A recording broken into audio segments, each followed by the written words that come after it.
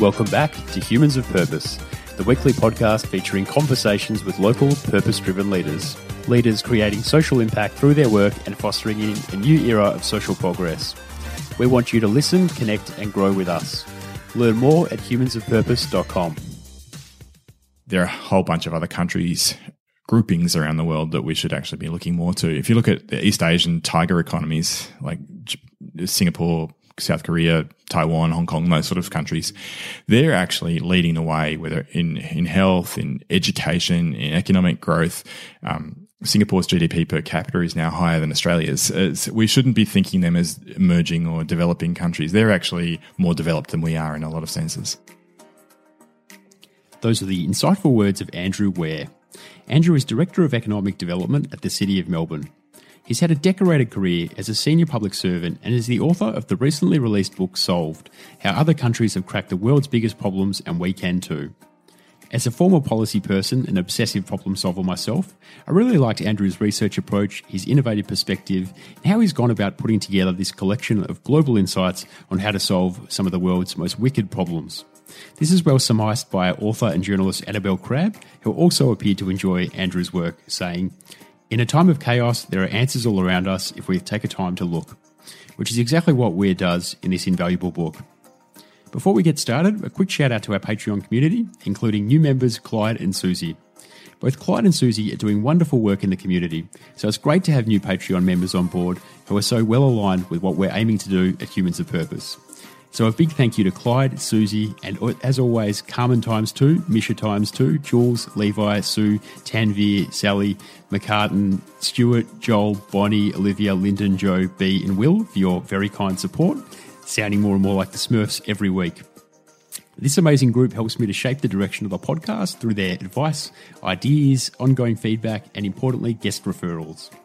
Your monthly $4 or notional coffee donation of support for Humans of Purpose goes directly toward covering the costs of production and helping to elevate and showcase the work of people who are having a major social impact through their work right here in Australia.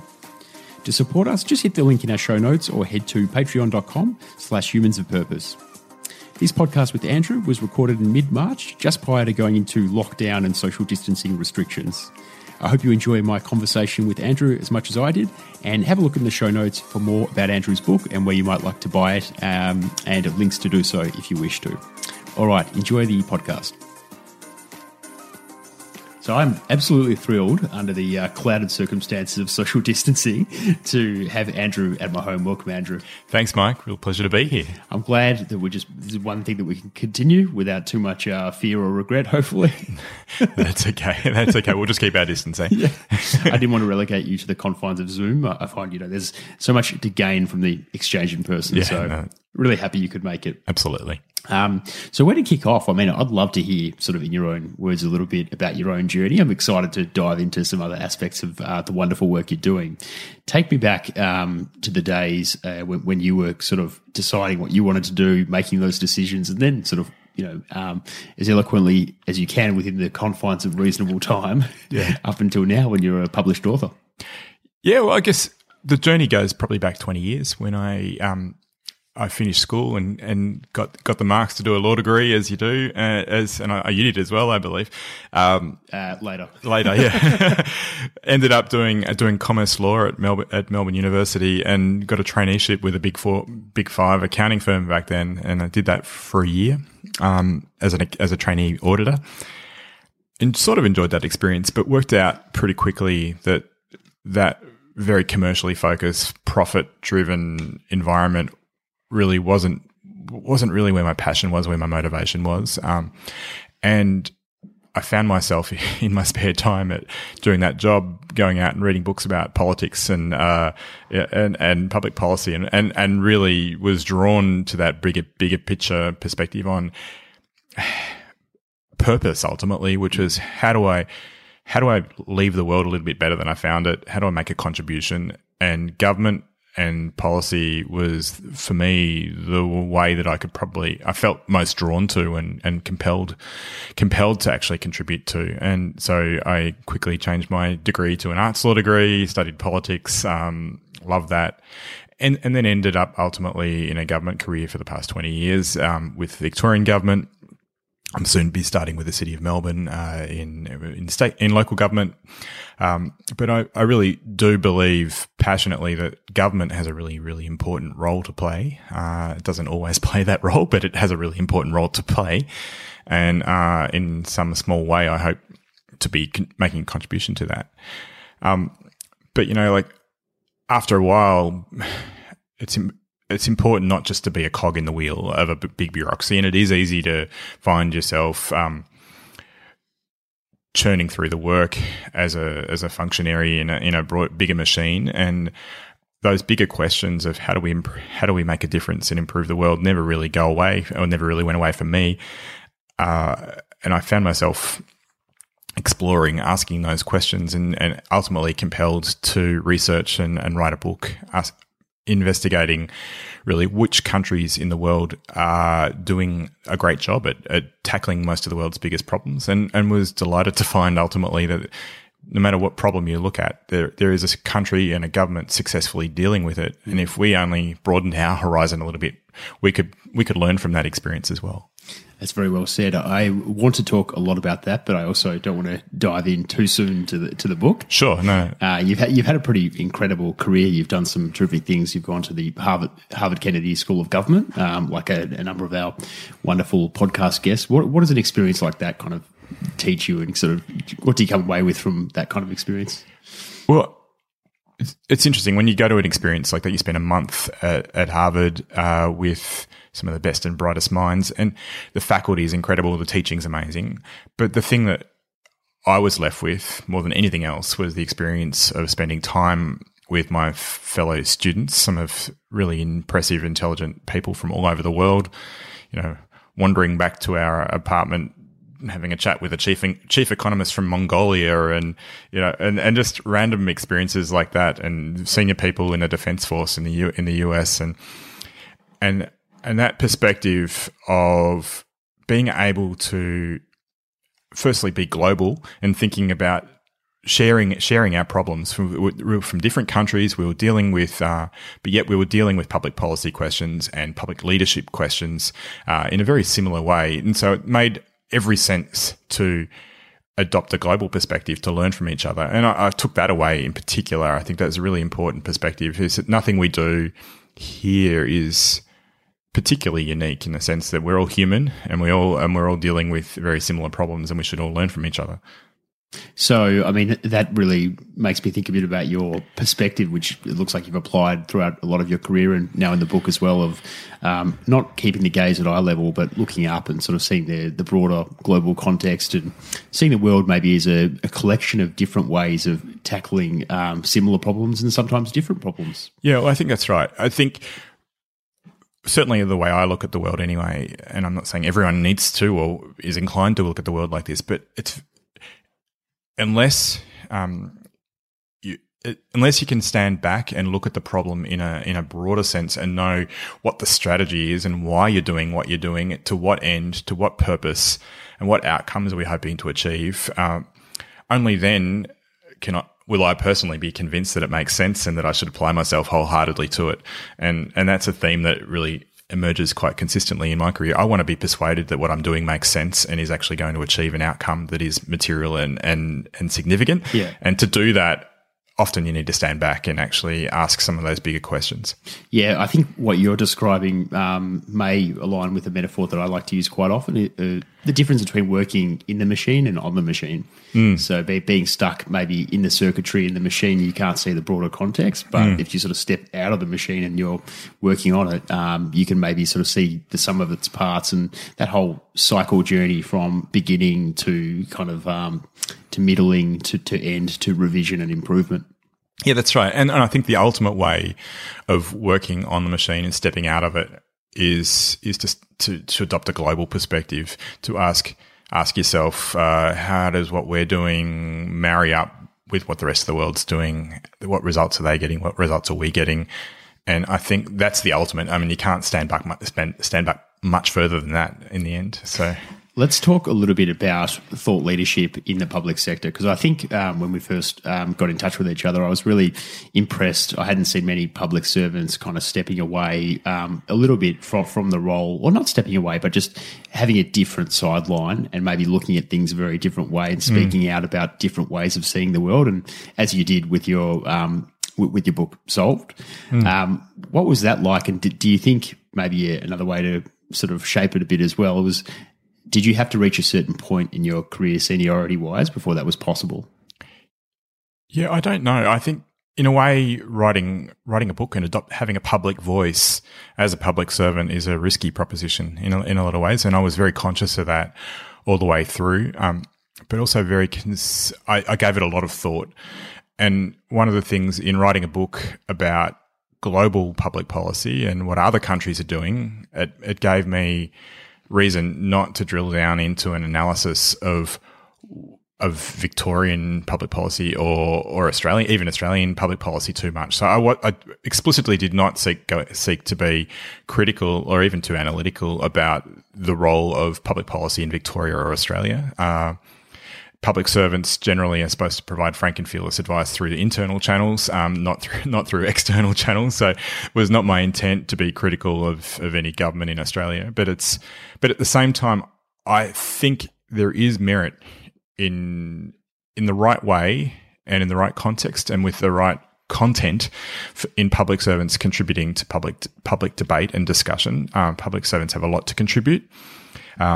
But I suppose there's that key distinction between being a political speaker and being somebody who's a policy speaker, which gets blurred in certain areas. Like I think asylum seekers might be one example of where it gets very blurred and risky. Yeah. But where you're talking about problem solving and on the working in the on the machine context, like global approaches to solving complex problems, that would be super interesting. Does it get grainy though when you're reflecting that back to Australia and the context locally? There's always a fine line, and I think I was very, very conscious of that. But I think adopting an evidence-based approach, focus on the policy rather than on the politics. And you're always in good company when you've got the major international organisations like the OECD and the World Bank and the IMF in your court aligning with policy objectives. It's not like you're going out on your own adopting a polemical approach to a critique of government in Australia. It's really saying around the world, this is what good policy looks like. This is what countries that are successfully dealing with these problems are adopting this approach using this evidence. And here's the academic work and the work from the international organizations to back that up and support it. You're in pretty safe territory when you're in that space without getting too political. And it's always a fine line. And you asked me if you needed to reach a certain degree of seniority in order to pull that off. I don't think it was the seniority per se. It's probably the length of time that I've been in the bureaucracy and gave me enough experience and enough judgment, I hope, to successfully walk that fine line and with enough nuance to be able to be expressing a view about broader policy without being critical of any government that I might work for example. Do you think government can be a bit oversensitive, and should there be a bit more freedom of speech for people who work in the bureaucracies to have a voice, given that the bureaucracies do attract highly intelligent people a lot of the time who are committed to doing good and social justice? Should there be more flexibility? Well, I think traditionally where public servants were engaging in public debate, it was traditionally to explain government policy. And I think that's right, to explain the policy of the day to people in the country, in Australia. But I think there's probably I'd probably extend that slightly. It's to explain not just policy of the government of the day, but explain policy as it applies in a best practice sense, drawing on the lessons from around the world. And if public servants can help explain what does good practice public policy look like, and help explain to the public why good practice public policy is a certain way, then that's contributing, I think, to the quality of debate and understanding in Australia about public policy I and totally agree. changing debate in a little bit. I suppose I'm being a little bit coy and poking at the places that I know are a bit uncertain or risque. Yeah. I'm being a provocateur. I've been accused of being that my whole life, but it's a curious space because then you think, like, I think what you're saying is really sound, and I haven't heard it put to me like that before. So, focusing on evidence-based policy as sort of the main game, and then deviating from that where necessary, or making comparisons from that, you can't go too wrong, can you? Because you're just sort of pointing out what is global best practice. Yeah, and frankly, in the book when I was exploring things, most of the arguments that I was putting, a lot of them weren't my arguments. They were the arguments of the people I interviewed. For example, I let them speak with their own voice, or they were the arguments of the academics or the other analysts whose papers or publications that I drew on. And really, I was pointing the reader to other sources of authority, because I'm not an expert on all public policy, and I didn't really ever want to represent myself to be, but merely as someone who's curious and able to assemble some really good stories and some data and some analysis from a range of authoritative sources. And I think that for me was always a much safer space than going out and being a polemicist. Oh, 100%. I mean, I couldn't see you standing up, banging the drum and holding a placard saying everyone should believe this. I think it's a much more sensible way to try and influence opinion. I'm curious, what was the journey like to authorship, and did you always know you wanted to write a book? Well, it had been brewing for a long time. The notion of putting pen to paper and assembling some... And in a lot of ways, writing the book wasn't so much about the book per se. It was about the research and the ideas in the first place. The first audience for this book, really, that I was actually thinking of when I was writing it was myself. I wanted to know, what did good practice public policy look like in every single major policy domain, so that if I was ever advocating within government for it, I knew what I was going to be advocating for. It was a bit of first principles research, and writing the book was an excuse to do that and to speak with some really impressive people and learning first and foremost. I'm a curious person. I love learning, and that was a good excuse to do that.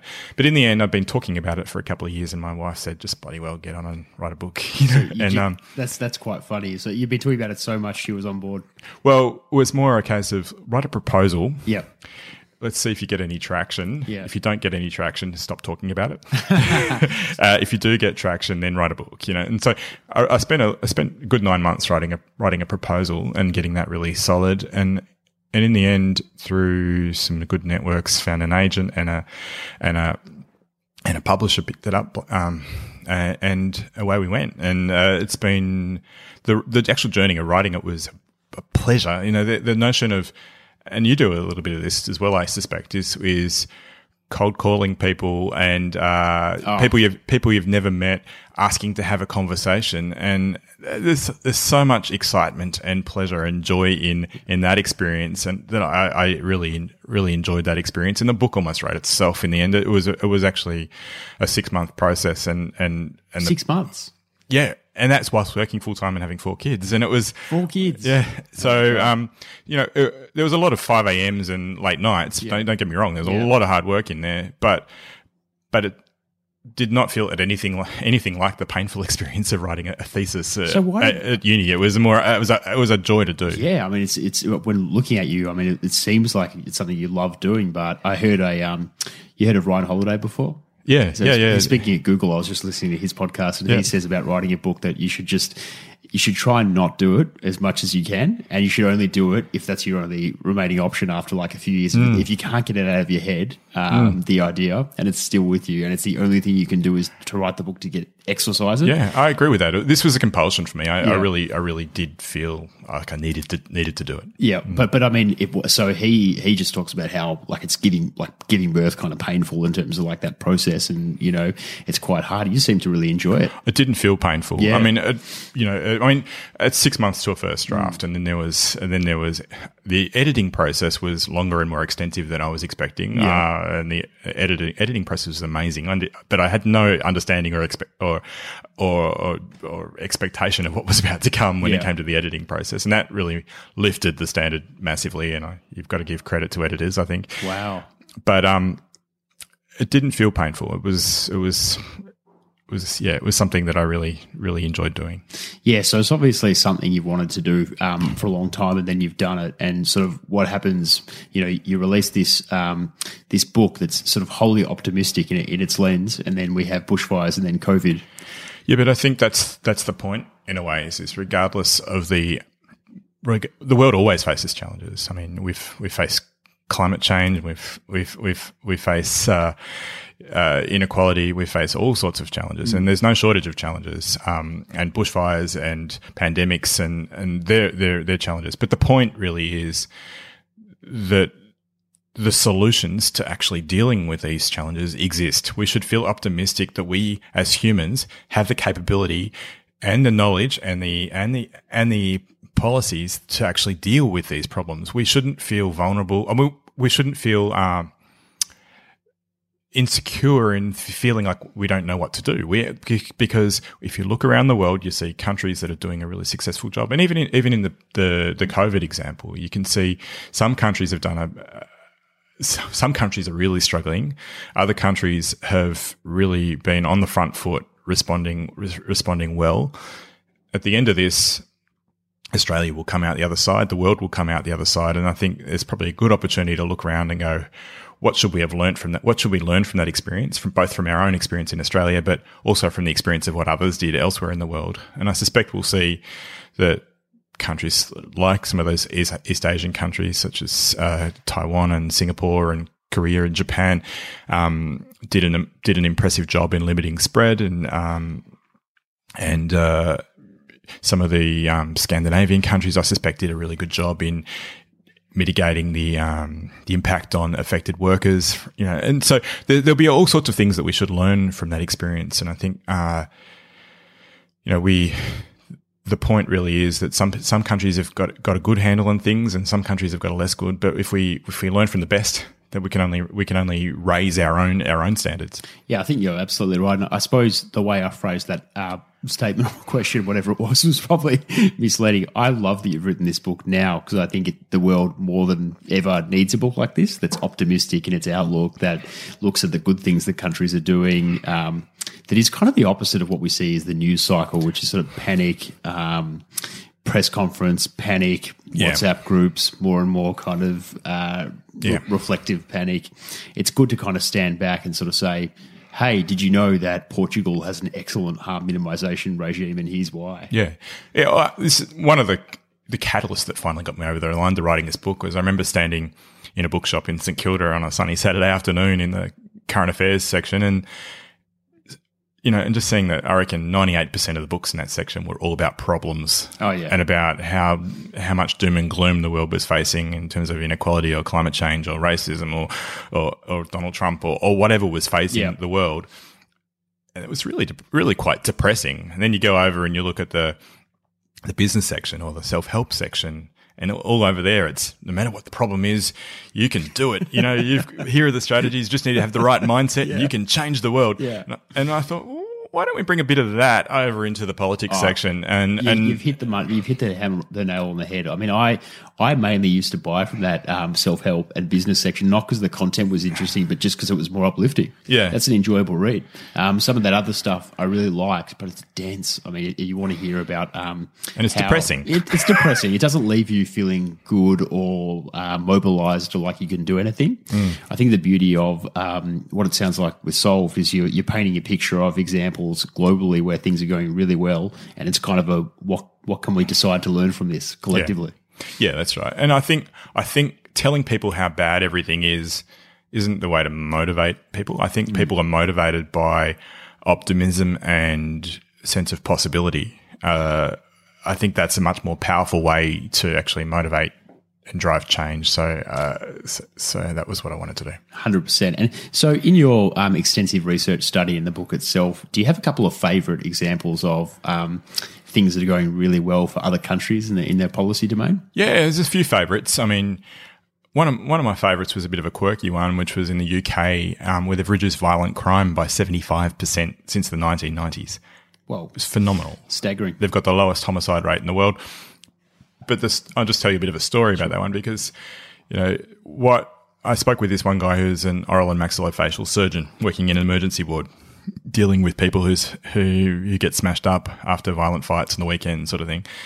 And what he discovered when he did his PhD research was that the police were unaware of 75% of all violence because people didn't go to the police. But you go to the emergency ward, they're aware of all violence. So if you want to get good data about where violence is happening, you go and get it from the emergency ward. But you combine that data with the knowledge of and the work of the police and the powers of the liquor licensing authorities, and you're working in a collaborative, in a partnership based approach, you can get really good data right down to the street corner about where all the violence is happening, and you can come up with strategies which might be better street lighting or stuff like that to reduce crime. And it's quite sophisticated and nuanced. This same guy found out that everyone was getting glassed in the face from broken pint glasses in drunken pub fights. And he went and tested all the different types of pint glasses. He discovered that there was one particular type that was causing most of the damage. And he persuaded a number of pubs to change to tempered glass rather than actual glass in a randomized control trial. Got some success. Then ultimately went and persuaded all of the pubs in the UK to change to tempered glass. And there were tens of thousands fewer glassings every year as a result of just this one guy making that change with the pubs. And it was quite a great story. That's really interesting. So I'm curious, just from my own sense of the world and how things are changing and how government designs interventions, how many of your favourite examples were nudge-style behavioural economics-derived interventions versus traditional policy planning? Yeah. Nudge is obviously very important. None of them are particularly emerged particularly strongly in the work that I did. There was some definitely thinking about human behaviour is one. I mean, say that violence example, the theme that emerges throughout the UK is that violence is largely a spontaneous activity. And so what you do is you take the implement out of the equation, whether that be a pint glass or whether that be a gun or whether that be a knife or whether that be, building rubble. Darkness, potentially. You just take that out of the equation so that when violence does happen, it does less damage. Yep. And that approach is actually really interesting, I think. So you gave us that's a great UK example. Can you give us one from maybe a place we're not as familiar with, like something in Asia, maybe Africa? Well, South Korea was a really interesting one. And it's really interesting, I think, in the context of the COVID-19 stuff at the moment. They have extraordinarily impressive health outcomes. Very, very soon, South Korean women will live to over 90. They'll have the longest life expectancy in the world. But yet, in the 1950s, after the Korean War, they had life expectancies in 50-something, and they've expanded their life expectancy by decades. It's quite incredible. And one of the things that makes the big difference there is that they have an incredibly technologically savvy healthcare system with some of the best hospitals in the world. 3 out of the top 10 world hospitals are in Seoul, for example. They've got some amazing healthcare systems, but they also have a traditional diet. And that's the thing that makes all the difference in South Korea is you have world's best healthcare systems combined with a traditional diet, which means you don't have obesity, you don't have as much heart disease, you don't have as much diabetes, you don't have as much stroke. They're all the things that are killing people in countries like Australia and the UK and the US. Life expectancy in the US has gone backwards over the last 10 years. And so I think there's a lot to learn there for us about what happens when economic development reaches a point where we might be able to invest in great healthcare systems, but we sabotage it a little bit with sort of self-induced chronic illness that's brought about through lifestyle and diet, and what sort of interventions can we do to change that? The South Koreans, for example, fund lunches in every school where they eat traditional Korean lunches and teach the kids how to eat traditional Korean food, which is high in vegetables and that sort of thing. So there's something to learn there, I think. Have you been before to South Korea? I've never been to South Korea. You have to go. It's a remarkable experience and how different things can be. I went there a couple of, it would have been 2017 maybe, and I was just staggered by how efficiently, spotlessly and kind of nicely everything operates. Yeah. So that in a lot of South Korean places, they have people who are employed just to tell you where to stand at any given time. It's not enough that there's markings on the floor to tell you, the right distance between another person in front of you, but there's a person who's like a people flow conductor. So you kind of get this incredible sense of social harmony when you go to a place like South Korea. That's actually quite similar to Japan too, and Singapore, where kind of movement is kind of like a school of fish in a lot of ways. Yeah. But I think that's a general theme that I would argue is that although Australia has traditionally looked to the US and the UK and other countries like that as for policy inspiration, actually there are a whole bunch of other countries, groupings around the world that we should actually be looking more to. If you look at the East Asian tiger economies like Singapore, South Korea, Taiwan, Hong Kong, those sort of countries, they're actually leading the way, whether in health, in education, in economic growth.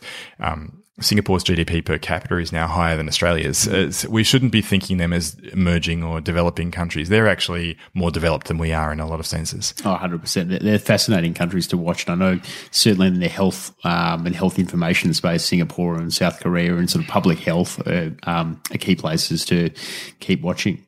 So a theme that sort of does run through your book a lot is trust in institutions. And I know it's something that you're passionate about as well. And we've had Stephen Spurf Edelman on previously to talk a bit about, the Edelman Trust Poll that's run every year. And, I suppose there's no big surprises as an Australian that we've lost trust a bit in government, politicians, business. The only sector that I think, media as well, the only sector that remains a bit untouched is the not-for-profit community sector.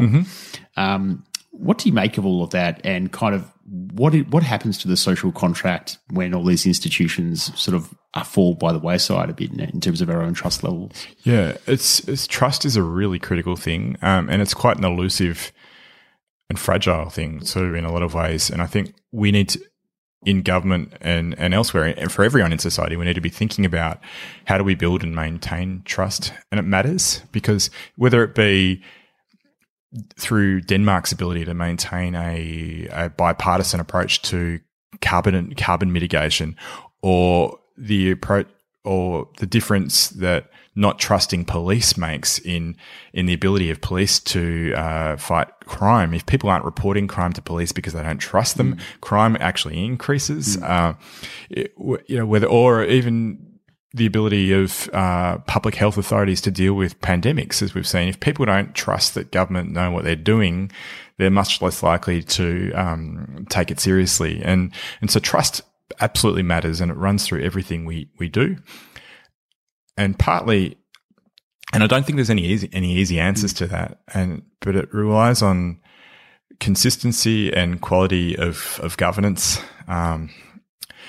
And is trust would you say trust is a mediator of how successful policy interventions or implementations can be? Yeah. In a lot of ways, lack of trust is both the outcome of poor policy, but it's also lack of trust also contributes to policy outcomes being poorer. So it's one of those chicken and egg problems that you have with trust, I think, and which is why it's so fragile, and why I think for us in government to be always thinking about what do our interventions do to build or sustain trust.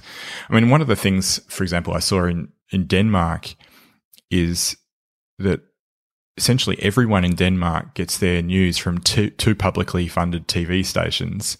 So everyone's having the same, regardless of their political divergence of views. So there's plenty of divergence of views, but they're all talking to each other in the same place rather than off talking to people who share the same views in very fragmented places.